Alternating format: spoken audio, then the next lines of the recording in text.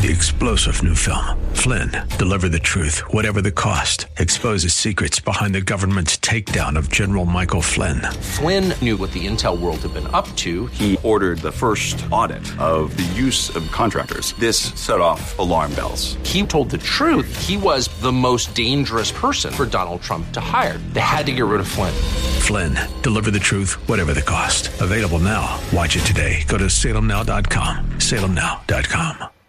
Grandpa, guess what? My teacher said that bacteria can swap their DNA. She said that shows they evolved. Is that a fact?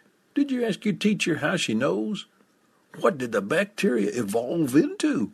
Oh, Grandpa, it's in the science book, so it's gotta be right.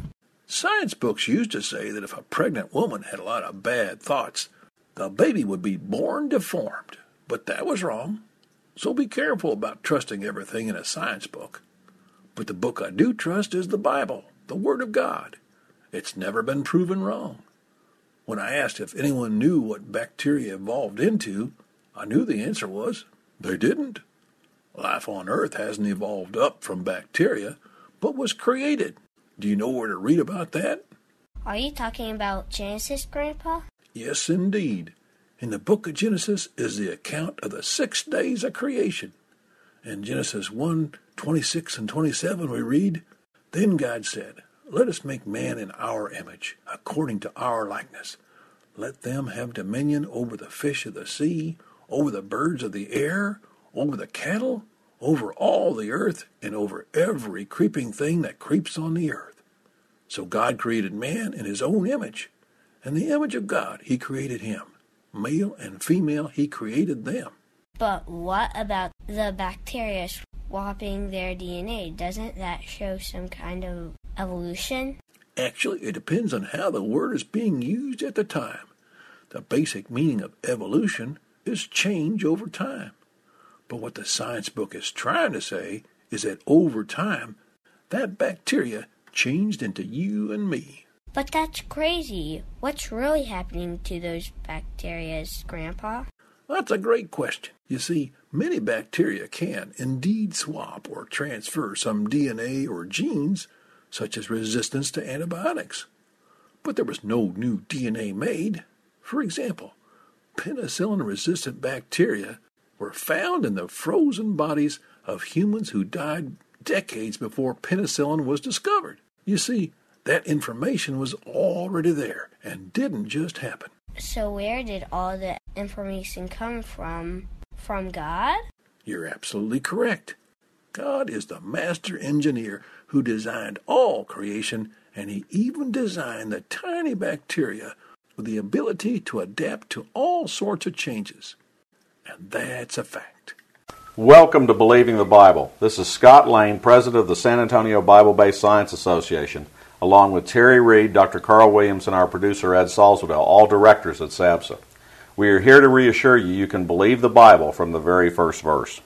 We're going to talk today about bacteria, about plasmids, and about their ability to swap small segments of genetic information.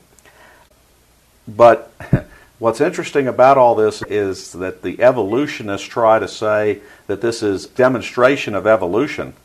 But, Carl, aren't bacteria still bacteria after all of these generations of change?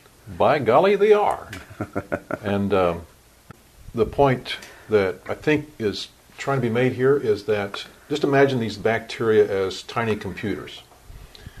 The computer has to have software to run, and the DNA provides the software. How's the computer supposed to work? So when penicillin was introduced to certain populations of bacteria, it killed them off. But there were some bacteria that had a software program that allowed them to resist penicillin. So that information was already there, like we said, like Grandpa said, and it was capable, it was in a type of form that could be transferred. So that information was already there. The software was already written. All the bacteria had to do was to swap it between themselves to survive the onslaught of penicillin. So no new information was made. No new code was written. No new programmer came along and upgraded these bacteria. It admittedly swapped existing software, just like you could swap a hard drive from one computer to the next. It's the same sort of process. Now, let's give the truth to this, that the plasmids, the ability of these bacteria to swap genetic information, is a rather novel process. It is not something that's going on within our own cells. Not within human cells, no, not within so-called eukaryotes. The prokaryotes, the bacteria kind, if you will, have that capability. But the eukaryotes, what we are, the mammals, most complex organisms, in other words, multicellular organisms, do not have the plasmid capability. But it has not resulted in bacteria becoming anything different than bacteria. That is correct. So we get into this whole idea of microevolution, of differentiation, of variation, of adaptation and mutation, as opposed to macroevolution, of one kind changing into another. Terry, you had a quote and some thoughts that address that. Yes, this is what the Darwinists do. In logic, it is called equivocation. They call changes in a bacteria, whether it be through gene swapping or some other mechanism, they call it evolution and say things like, see, you can see evolution happening. And then they use the term evolution for the general theory of evolution, which is a so-called single-celled organism becoming all of life on this planet. There's an example of this on the National Center for Science Education website. That's Eugenie Scott. And it says, a precise understanding of evolution will be critical for achieving energy independence, new drugs for the treatment of drug-resistant bacteria, and an understanding of the species-to-species jumps of bird flu and cancer. Then it says, you need to know evolution to be a player in the next century. Failure on this account will mean that the next generation of research breakthroughs will be coming from China and India and not the U.S. And right there, when they say you need to know evolution to be a player in the next century, they just switch terms. They're talking about the general theory of evolution, which is a simple, so-called simple single-celled organism, which we have never observed to all of life on this planet.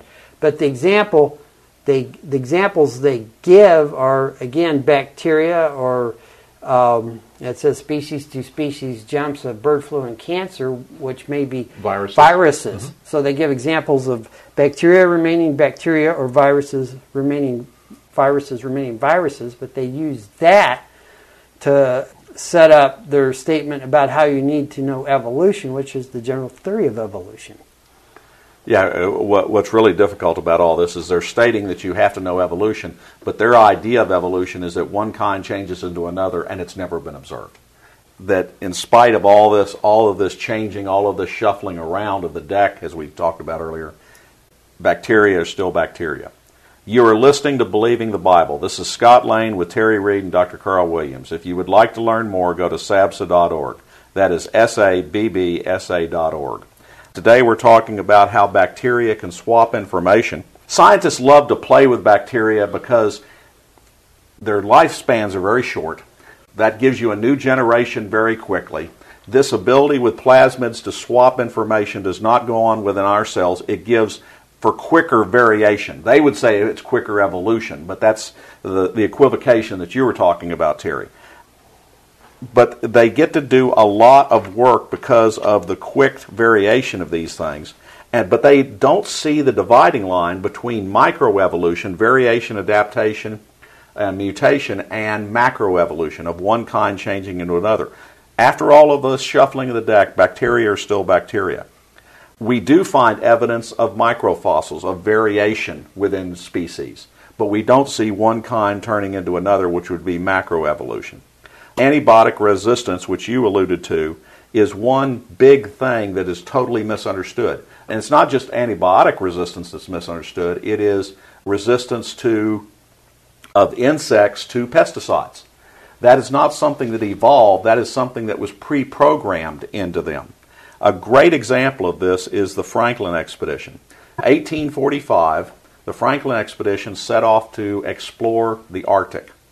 It was a tragic expedition in the fact that everyone on the expedition died. A few of them died early on the edge of the Arctic in what it was called King William Island. Their remains were recovered in the 1980s, and in 1981 they did some forensic analysis of these bodies and found out that these bodies, and again we're talking 1845, we're talking, Carl, how long is that before antibiotics were ever invented? Penicillin itself was produced and released somewhere around the 1940s. All right, so we're talking almost 100 years before antibiotics are ever introduced, and yet these bodies were found to have antibiotic-resistant bacteria within them, showing that this is not something that evolved, that changed in response to that, but that these qualities, this information was already available in bacteria. And what happens with antibiotic resistance is not that new information is made, not that it adapts that way to make itself that, but that, and this is why doctors caution us, take your full regimen of antibiotics, is if you don't take the full regimen, if you stop when you start feeling better, which is what too many people do, you have now killed off all of the bacteria which was resistant, which was easily killed, but you are not making sure that the ones that are more resistant get killed off. And now you are setting up a strain that moves forward of that's only resistant types. Information for creation events in our area are on our website's calendar page. For more information or to schedule a presentation, go to sabsa.org or call 210-599-7240. When you go to our website, you can click on a link to our newsletters. Our website has a link for contact information on which you can order our newsletter to be emailed to you, or you can call us. Also go to whyshouldyoubelieve.com. That is Terry's website containing articles looking at current day issues from a biblical perspective. SABSA meets the second Tuesday of each month at 7 p.m. We are now meeting at Faith Lutheran Church just south of the corner of Jones Maltzberger and Thousand Oaks. There you will find biblical apologetics and creation science teaching found nowhere else in Bexar County, as well as the availability of books and videos on these important subjects. If you missed any part of this show, you can listen to the show anytime by going to the AM 630 KSLR, the Word in South Texas website. Click on KSLR Podcast, scroll down until you find Believing the Bible. Please join us again next Saturday for Believing the Bible. I'm Scott Lane, and for Terry Reed, Dr. Carl Williams, and Ed Salzville, thanks for listening, and we hope you found today a reason to believe the Bible.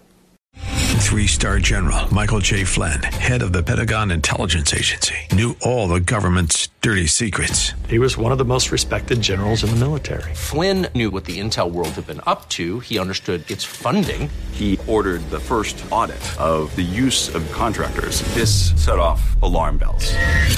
The explosive new documentary, Flynn, Deliver the Truth, Whatever the Cost, uncovers the facts behind this scandal. Flynn told the truth. He was the most dangerous person for Donald Trump to hire. I find out the worst enemy that I'm going to face in my life is right here in America. They took my assessment and they wanted me to change it. And I was like, I'm not changing it. They had to get rid of Flynn. With in-depth interviews, archival footage, and never-before-seen personal records of the man behind the headlines. I just felt like I was drowning. Flynn, Deliver the Truth, Whatever the Cost. Available now. Watch it today. Go to salemnow.com. salemnow.com.